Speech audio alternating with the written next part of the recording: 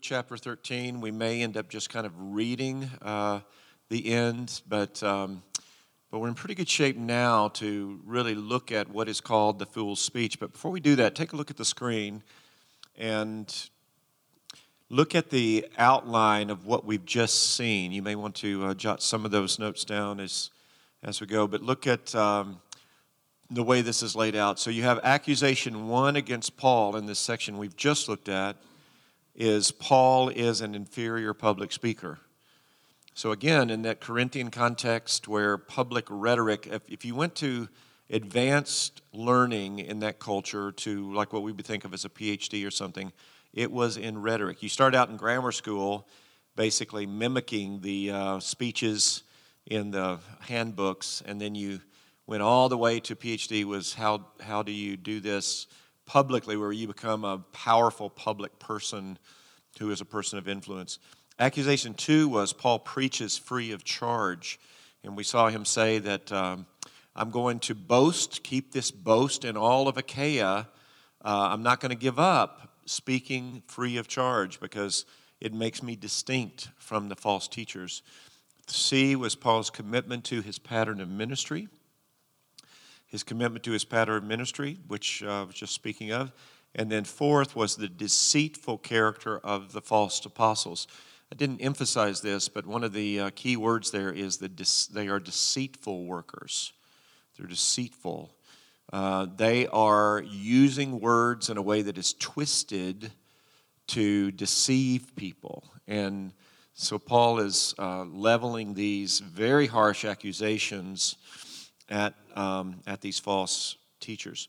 Now, the next bit in the development of the book is what I call embracing fools. And again, it's a very harsh, very strong language that he's using here in appealing to the Corinthians right before he launches into what we call the fool's speech. And I'll introduce that when we get to it in just a moment. But for the moment, take a look at verses 16 through 21. And we're going to at least just see what he says here. And here's how it goes in verse 16 and following. I repeat, a certain person, again, notice that he won't name the false teachers. He doesn't name him. He says a certain person here in describing him. A certain person must not suppose me to be a fool. But if that person does think of me that way, you at least, Corinthians, embrace me as you would a fool, so that I too might boast a bit. In other words, you guys seem intent on embracing idiots. So, if you will, at least embrace me like an idiot. You know, if that's what it takes for you to embrace me like a fool. And that's why he's going to go into the fool's speech here just for a moment. Verse 17, in this boasting stratagem, I've translated it, this kind of strategy of boasting, the way I am speaking is not the Lord's way of doing things, but, as it were, an exercise in foolishness. In other words, what I'm about to do in giving you the fool's speech that I'm about to do, this is really not the best way to do things. Isn't that interesting? This is inspired scripture we're speaking of here. And so he says, look, guys, this is really not the best way to do things, but if this is what it takes for me to act foolishly because you are in the habit of embracing fools, I'll do it. So this is really not the Lord's way of doing things, but as it were, an exercise in foolishness. Since many are boasting according to human standards, I too will boast. Now, this is where I said earlier, he's pushed to the wall. He's been telling them all along, I'm not going to play by the games of these false teachers. I'm not going to argue and boast according to human standards. But now you've pushed me to the wall, and if that's what it takes for me to boast, I too am going to boast. But it's not what they think. Verse 19, you cheerfully put up with fools, you wise people, you. Again, he's using sarcasm there. You cheerfully put up with fools.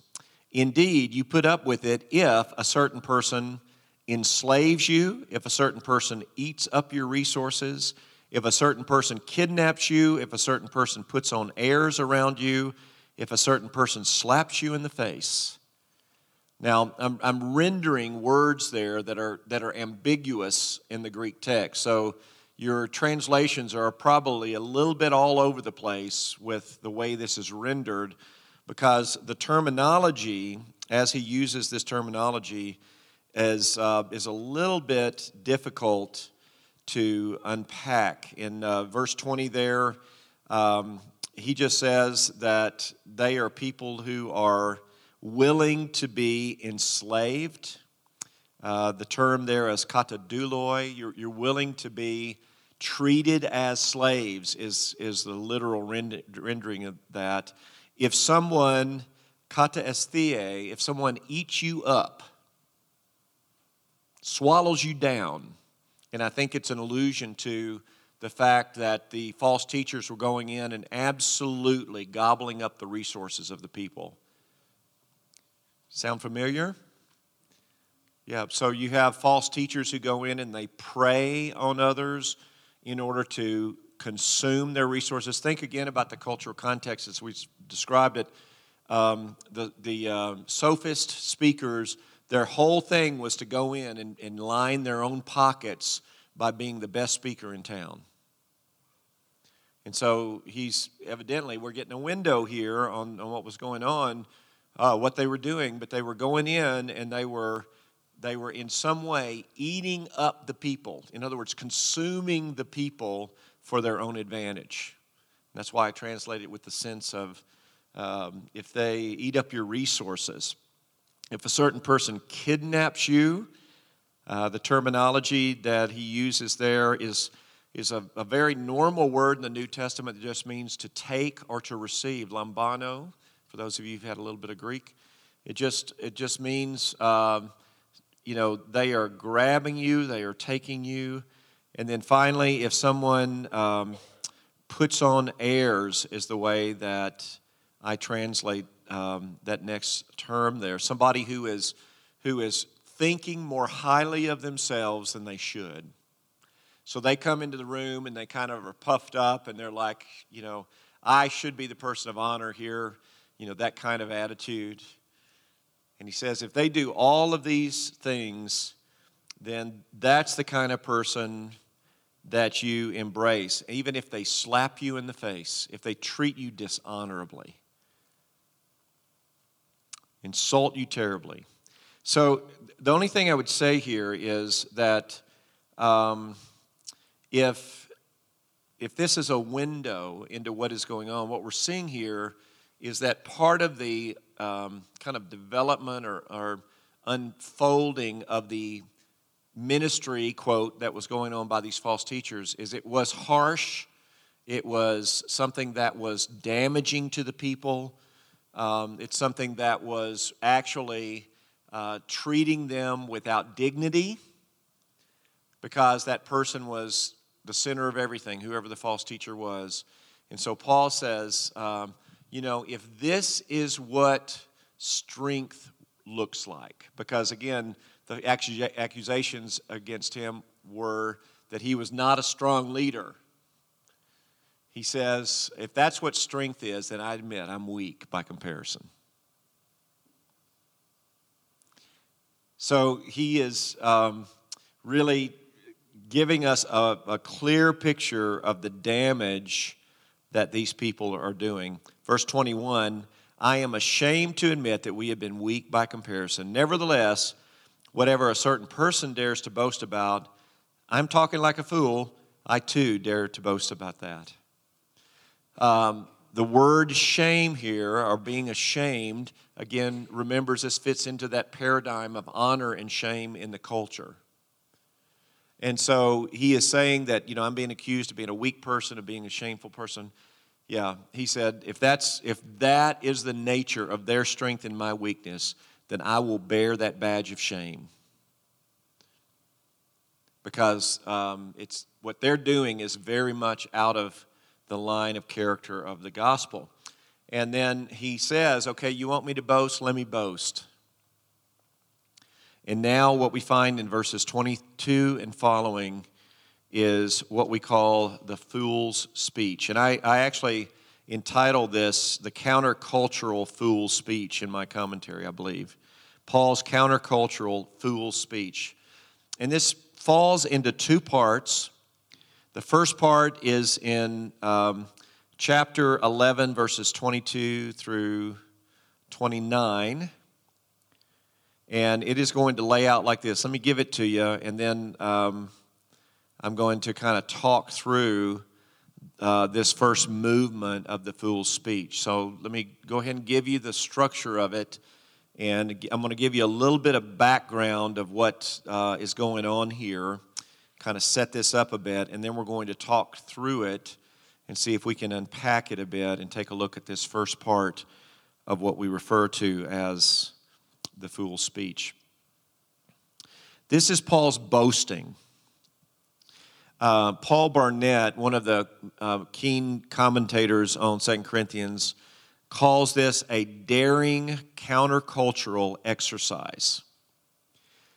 What Paul is doing here is he's boasting in a way that runs counter to the emphasis of his opponent's rhetoric, specifically boasting about one's trials for which there was precedent. And you could find in Greco-Roman oratory a leader, for instance, talking about, his trials and how he is borne up under things for the state and that kind of thing. But generally speaking, this did not fit the sophist triumphal rhetoric of successful power leadership, okay? So the type of boasting where Paul is talking about his list of hardships and that kind of thing, you could find, at moments, elements of Greco-Roman rhetoric where a person might say, I have borne these things for the state, I suffered during the war, that kind of thing. But what Paul is doing here is very countercultural to the whole ethos of the sophist and these false teachers' rhetoric, which we know, as we've already seen in 2 Corinthians, was all about power and status and having it all together and being the best speaker in the room. That's what the Corinthians, who were kind of in the wrong place, were asking Paul to boast about. And so what Paul does here is he comes up with what one scholar has called a ruthless parody of the pretensions of his opponents. So he's boasting, but he's turning their boast exactly inside out. It's exactly the opposite of the kind of boasting that they were doing. What Paul is doing is he is presenting himself as the suffering servant who has faced a life and ministry of shame for the sake of the gospel. So he is absolutely turning it upside down. He's drawing them in by beginning his boast with something that might be expected, boasting about his Hebrew and Israelite heritage. He was glad to stand on equal footing with his opponents on that point. But when it comes to the question of Christian ministry, that's 11:23, he no longer concedes equality. Indeed, the apostle insists on his superiority, but it is a superiority based on weakness, not strength. Do you see the difference? Does that make sense? So his boasting is countercultural because it is centered in a weakness and the gospel going forward on the basis of what often would be considered shame in that cultural context. All right, so let's read together. I'm going to read out loud down through verse 29, actually. And then I'll just kind of walk us through some of the concepts that are going on here and see what we can see. Verse 22, are they Hebrews? So am I. Are they Israelites? So am I. Are they descendants of Abraham? So am I. Are they Christ's ministers? Parenthetically says, I must be out of my mind to be talking like this. I am superior to them in this regard. In much more difficult work, in many more imprisonments, in much worse beatings, often staring death in the face. On 5 occasions, I received 40 lashes minus 1 from Jewish leaders. 3 times, I was beaten with rods. Once, I was pummeled with stones. 3 times, I was shipwrecked. A night and a day, I've spent adrift in the open sea. Often during my travels, I've experienced dangers from rivers, dangers from bandits, dangers from my own people, dangers from Gentiles, dangers in the city, dangers in the wilderness, dangers at sea, dangers among false brothers,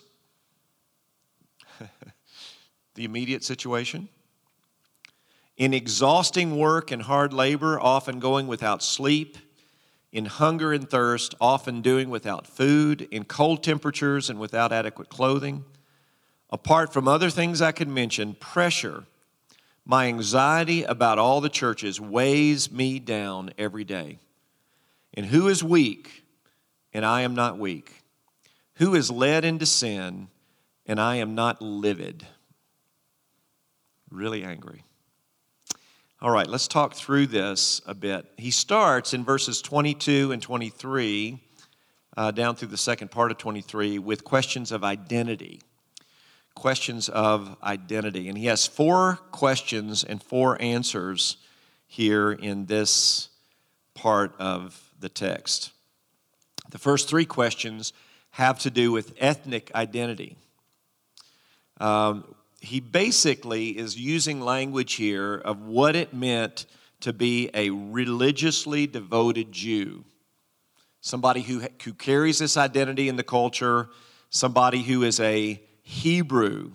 The term here could be used either as ethnic and racial in designation, but it also could be used as a title of honor, an identity. This is my ethnic identity. It was seen as kind of a tribe of honor. It could distinguish the Israelites from other types of people groups. The false teachers were Israelites as well. They were, quote, Hebrews, and they were Israelites, which is somewhat synonymous to the idea of being a Hebrew as God's covenant people. But it was often used in the Greco-Roman world to just be another way of referring to our people. And so it's also roughly synonymous with the idea of being the descendants of Abraham or seed of Abraham. So he's driving these 3 designations home, saying, look, I am one of the chosen people. This is my ethnic identity. This is badge of honor for me in terms of who I am. But the 4th question he gives here is also a question of identity, but it is the real rub for Paul. What does it mean to be a minister of Christ? And he's saying they're claiming to be minister of Christ. Are they ministers of Christ? Well, so am I, but even more so. How do you know a true minister of Christ? Well, Paul's going to say, because they've suffered for the gospel. They've suffered for the gospel.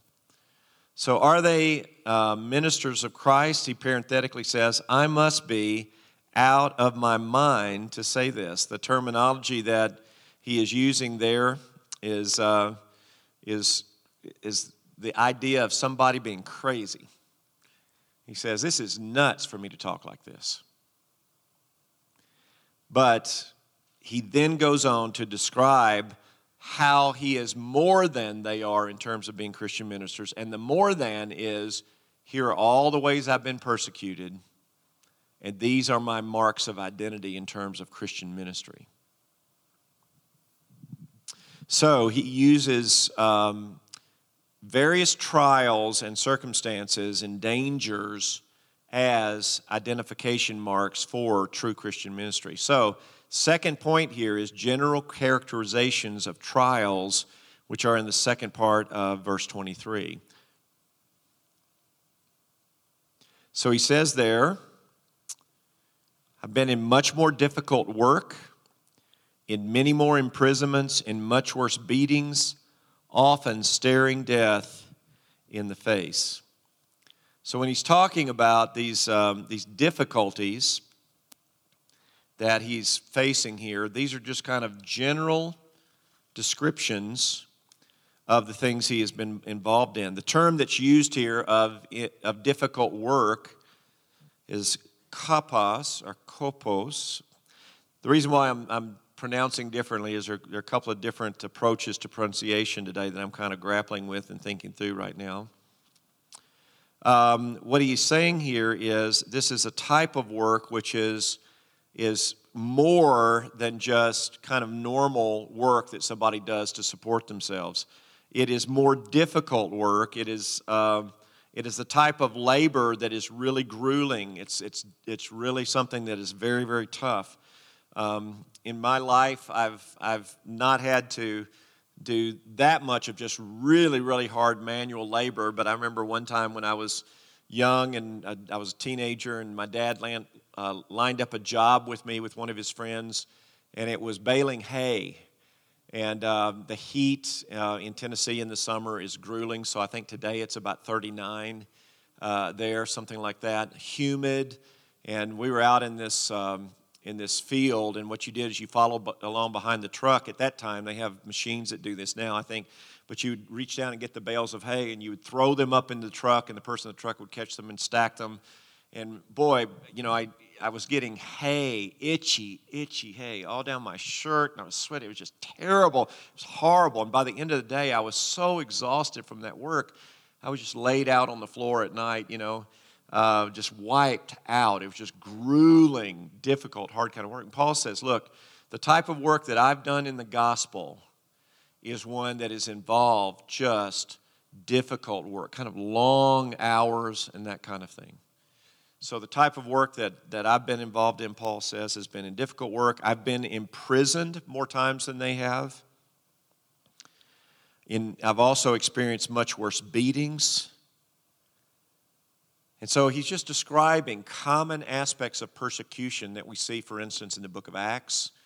You think about Paul's beatings and imprisonment at Philippi. And so he had been caught up in these situations where he had just been hurt terribly and physically. He describes it here as staring death in the face. Literally, it's in many brushes with death, often in brushes with death.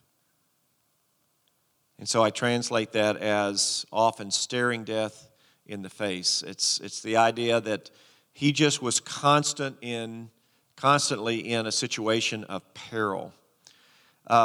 So he faces mob actions against him, all of these kind of things. So these are general trials, and I think those make a lot of sense, so we won't go into detail. Let me say a word about the specific trials that we see in verses 24 and 25. Look at those verses again.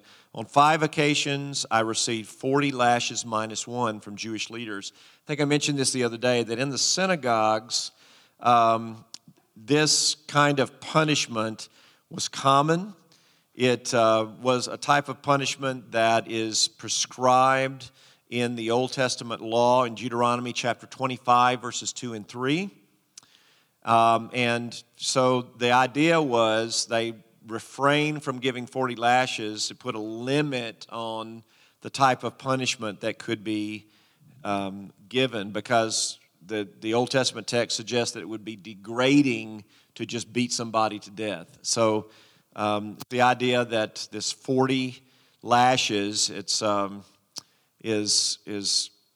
the 40 minus 1, kind of developed in Judaism.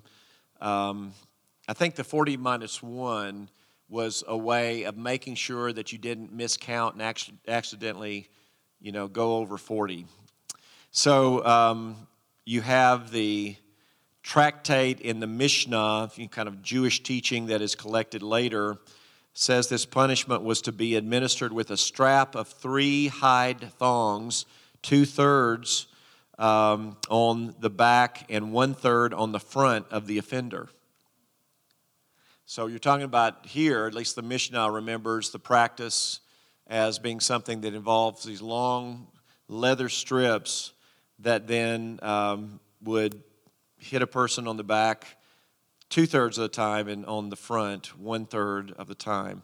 Local synagogues throughout the Mediterranean world were the place where this took place. And so because that was the court system in Judaism, local courts were held in the synagogue. So that's what he's talking about there. 3 times he was beaten with rods. This was a Roman form of punishment. And so the Romans actually had an attendant who ceremonially walked in with the rods, and at times there was an axe in his hands as well. And the rods were used to beat people, and then in some cases the axe was then used to behead them if they were really bad. Acts 16 recounts when Paul and Silas went to Philippi, to that Roman colony, and they were beaten with rods. So Paul says 3 times I was beaten with rods. He goes on and he gives a description of once I was pummeled with stones. We know of that from the book of Acts when he was stoned on the first missionary journey. 3 times I was shipwrecked. We don't know all of the occasions of him being shipwrecked. In fact, when he was writing 2 Corinthians, he had not yet experienced the shipwreck that we see at the end of the book of Acts. So we're really not sure about the specific places and times that he was shipwrecked here. That shouldn't bother us too much. Luke, again, is having to do what is called a telescoping in his telling of the history of the early church. He can't tell everything, so he's having to kind of compress the story and just include the most important bits to kind of carry forward his story. But Paul says that he was shipwrecked these times. And then he says, a night and a day I have been adrift in the open sea. One of the things I did when I was doing my 2 Corinthians commentary, especially trying to work out the chronology, I did a lot of study about sea travel in the Mediterranean world at that time. And in that situation, you find, as I mentioned the other day, that only about a quarter of the year, about 3 months of the year, were seen as just really safe to travel by ship in the Mediterranean world. There were another 3 months that were okay. They were seen as, you're starting to kind of take your life in your hands a little bit, but there could be a little bit dicey depending on the weather. But the other 6 months of the year, you just did not travel much on the open sea because especially the weather wouldn't be good, and it would be cloudy and rainy often, and therefore the pilot couldn't see landmarks. That was the key. They couldn't kind of navigate where they were going, and when you were in fairly unfamiliar territory or waters, the danger was not that you were going to get blown off course or something. The danger was that you were going to hit a reef or rocks underneath the water, and if you went into a shipwreck, for a lot of people in the context at that time, that was a death sentence. And so they were terrified by that. So when Paul talks about spending a night and day in the sea, that was just a terrifying prospect for people in the Mediterranean world. And he says, look, I've experienced that kind of thing in the course of my ministry. Now, let me just push the pause button. Do you see how what he's done here in his speech, in his boasting, is he begins launching into kind of ethnic identity, which, these false teachers would also claim. But then immediately he just goes into a long laundry list of just very, very difficult, bad situation. You take any one of these things, and they would have been overwhelming for most of us to talk about the time we were beaten up or we were imprisoned or something like that. Paul's giving a whole list and saying, look, this has characterized my whole ministry. It's been very, very difficult. So he talks about now a list of dangers in verse 26. He says, often during my travels I've experienced various kinds of dangers. Dangers from rivers. They often didn't have bridges going over rivers in that day and time, and you would be really putting yourself in danger to try to cross a river because, again, it could be something that would kill you very quickly. Dangers from bandits. Even though the Romans were very good at doing away with piracy, because the terminology here could speak of bandits like up in the mountains or something, but it also could speak of pirates. The Romans were really good at eradicating that kind of stuff, but still there were pockets of people who were crooks and robbers and that kind of thing. And so if you traveled, you often tried to travel with other people because it was very dangerous to travel on your own, because people would hide up in the hills and they would waylay people and kill them and steal their stuff. But he says, so I was in that kind of danger.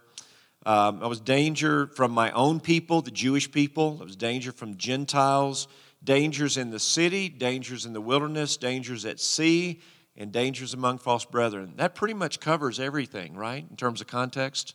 I mean, the country and the city, so he's just giving a wide scope here in terms of all of the difficulties that he has faced. He then goes on, and of course he mentions the false brothers here, pointing to the false teachers. People are claiming to be Christians, but they're really false. And then verse 27, in exhausting work and hard labor, often going without sleep, sleepless nights. In hunger and thirst, often doing without food, in cold temperatures, and without adequate clothing. When you got out into the world at that time, it was very, very important that you went with adequate clothing, adequate cover, adequate food, because most of the time when you're traveling through wilderness areas, you didn't have resources. And so Paul says, my travels have often taken me into situations which have been very, very difficult. And so he goes into this long list of difficulties. Now what he is going to do in verse 27 is he goes into a general characterization of his trials. Look at verse 27. In exhausting work and hard labor and often going without sleep, etc. These are not given any particular time or place. It's just saying, I've been characterized by being put in these situations. And then he culminates in verse 28 with his anxiety about the churches. Apart from other things I could mention, pressure, my anxiety about all the churches weighs me down every day. So he talks about all these external physical things, and then he talks about the emotional weight that he experiences because of the anxiety that he feels about the churches. Again, this should be received by us as a word of encouragement, in the sense that the same type of anxiety that you and I may face at times, lying awake in the middle of the night because of some difficult situation in the church, Paul experienced anxiety because of the stuff that was going on in the church. Your culture, I'm guessing, is very much like my culture. Our values in modern Western culture would be toward security, comfort, prosperity, having the food that we want, not just the food that we need, the sleep that we want, not just the sleep that we need. It's why, we just have this kind of sense that if we're not getting these basic needs met, then something's got to be wrong. God, where are you in this situation? And yet Paul says these are normal patterns that have been there in his execution of ministry. So it's not that you and I need to necessarily embrace hardship or go looking for hardship. This was the pattern of what God had called Paul to. But we do need to evaluate how we are responding to the types of difficulties that we face in the course of ministry, and at times come up for air and say, look, I can look at the example of Paul. Sometimes difficulties and hardships are just part of the deal. It's just part of what it means. We follow Christ faithfully into things that are challenging. And, reading this list is challenging to me because I am a creature of comfort. I like comfort. I like things to go well in the right way. So it's something that I need to come back and bring my heart before the Lord and mainly make sure that when things are challenging or difficult, or I'm having to work especially hard, I'm not whining about it.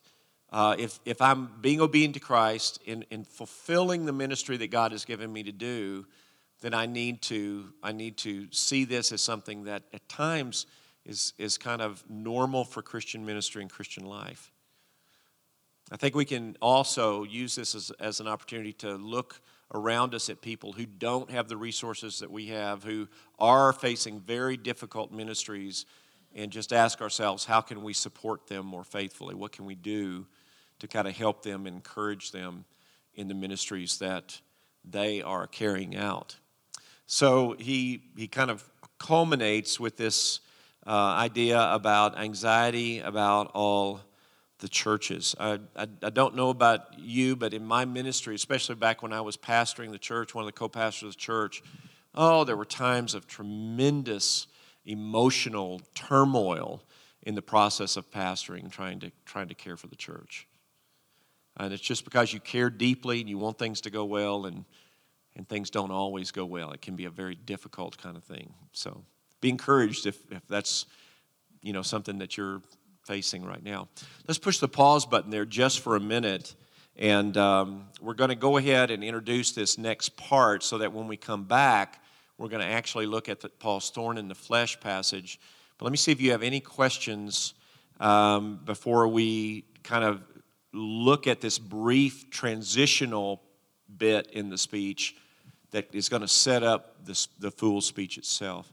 Do you have any questions about this list? And I kind of just zipped through that pretty quickly, but I think most of this stuff is pretty transparent and understandable. Yep.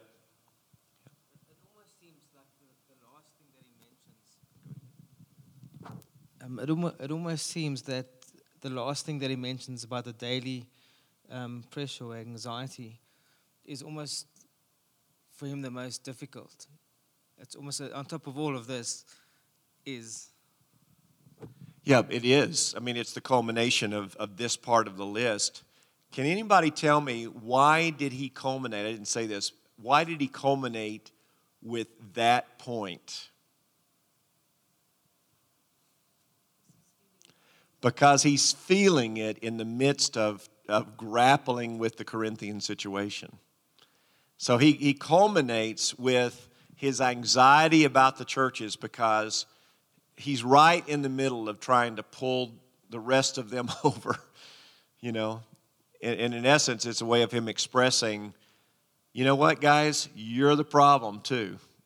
More than all these other things that I've faced right now, you need to understand how difficult this is for you to be having the posture that you have in relation to me right now. Does that make sense? It's a beautiful rhetorical strategy. It really is. And it's appropriate, and I think it's effective. All right, another question about the list. A lot of this is just pretty straightforward, I think. But do you have any other question or comment on that part of the fool's speech?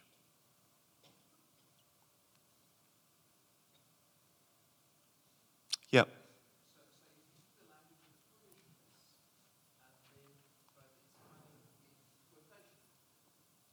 Okay, one more time. So he's using the language of foolishness, but it's basically in quotation marks, kind of. Yeah.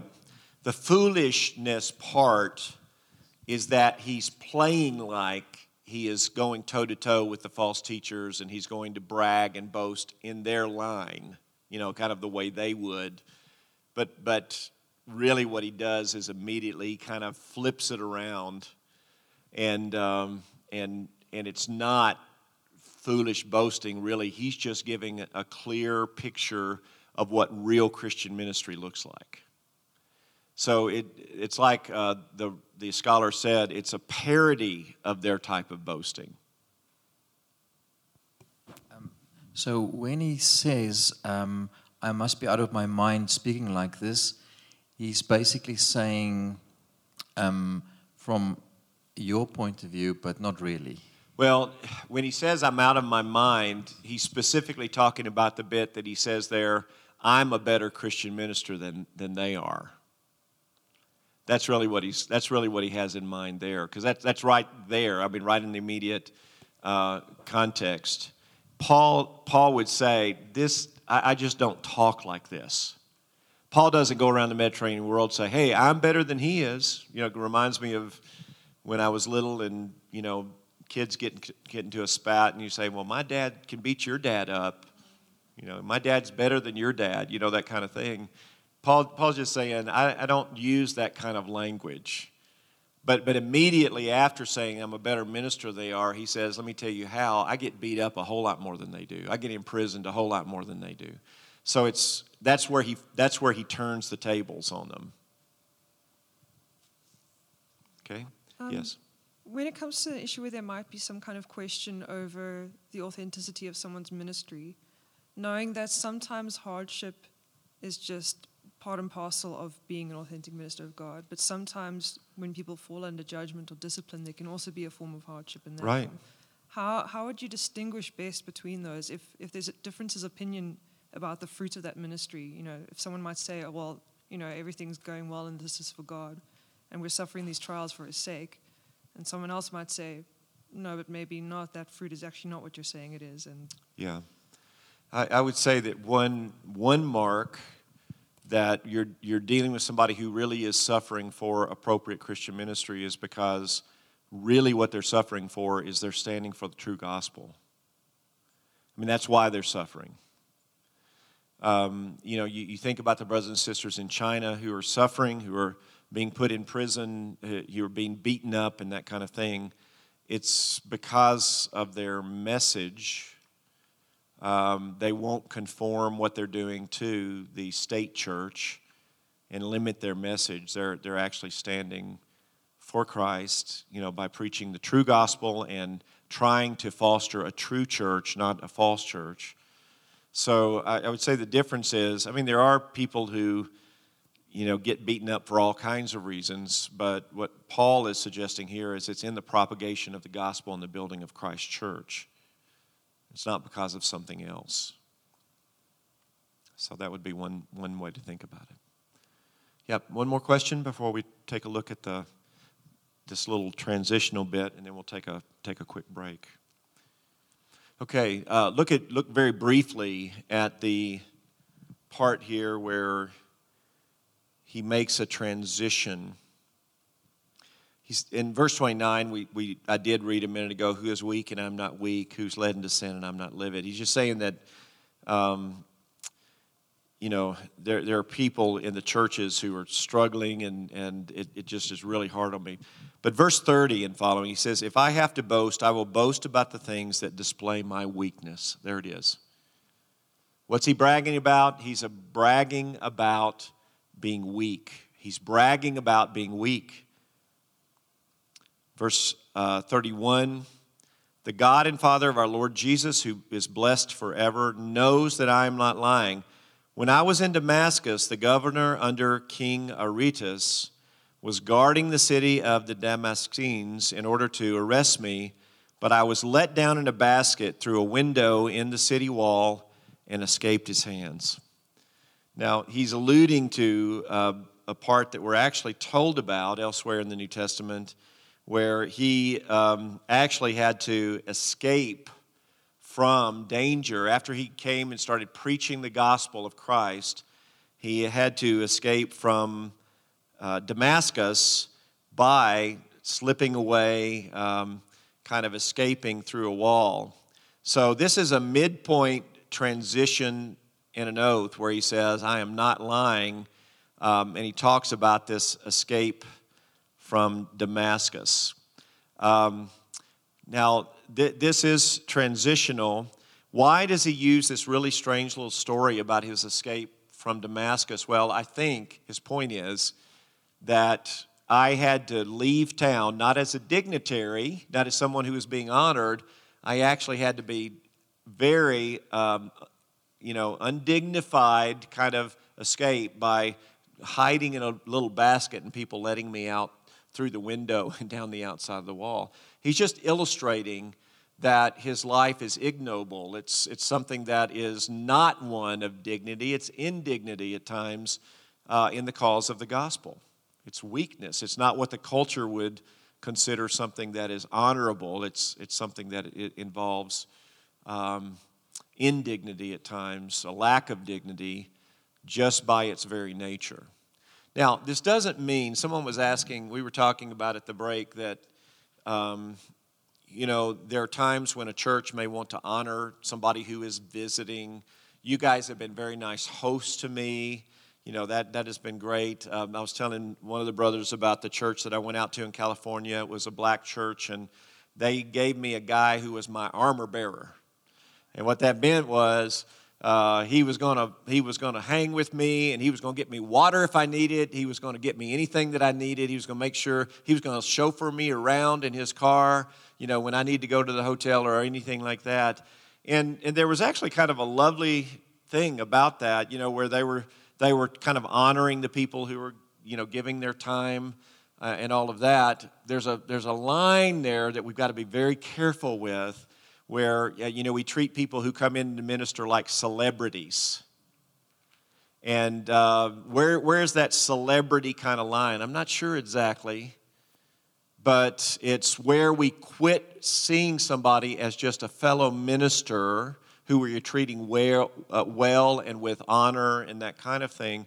And when we cross over that line and we begin showing them special favor that, is out of line with their servant status and that kind of thing.